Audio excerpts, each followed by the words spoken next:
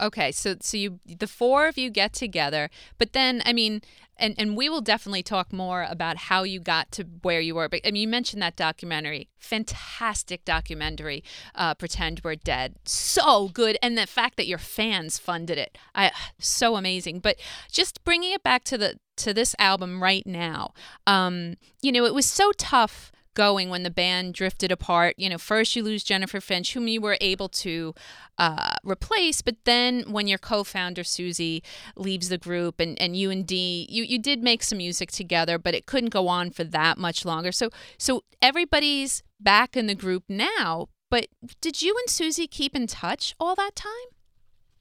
We did not keep in touch. Wow. I had contacted everybody to get get them to participate in the documentary, and that kind of got us talking a bit. That was by email, so that was kind of the first contact. And when was that? That was like 4 years ago, right before the reunion. And we hadn't been in contact for 15 years. So, and we lived in the same neighborhood, but we just never saw each other. She said the other day, she saw me in my car once, and she said she beeped, she honked. And I was really surprised by that because things did not end well. But so I thought that was kind of a cute story that she had honked. A honk of hello. But you had the music on too loud and didn't even notice. I didn't notice the honk. So did you have to get like her cell phone number from someone? Like, how did you connect?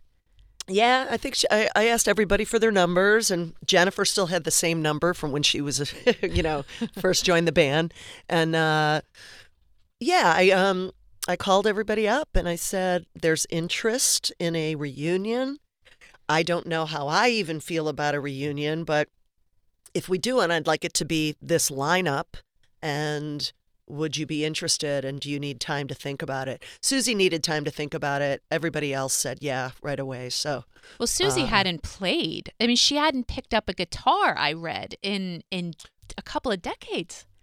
Yeah, it was under her bed, the guitar. You'd be surprised how many people, when their bands break up, they don't. It's almost painful to look at the instrument of of regret, and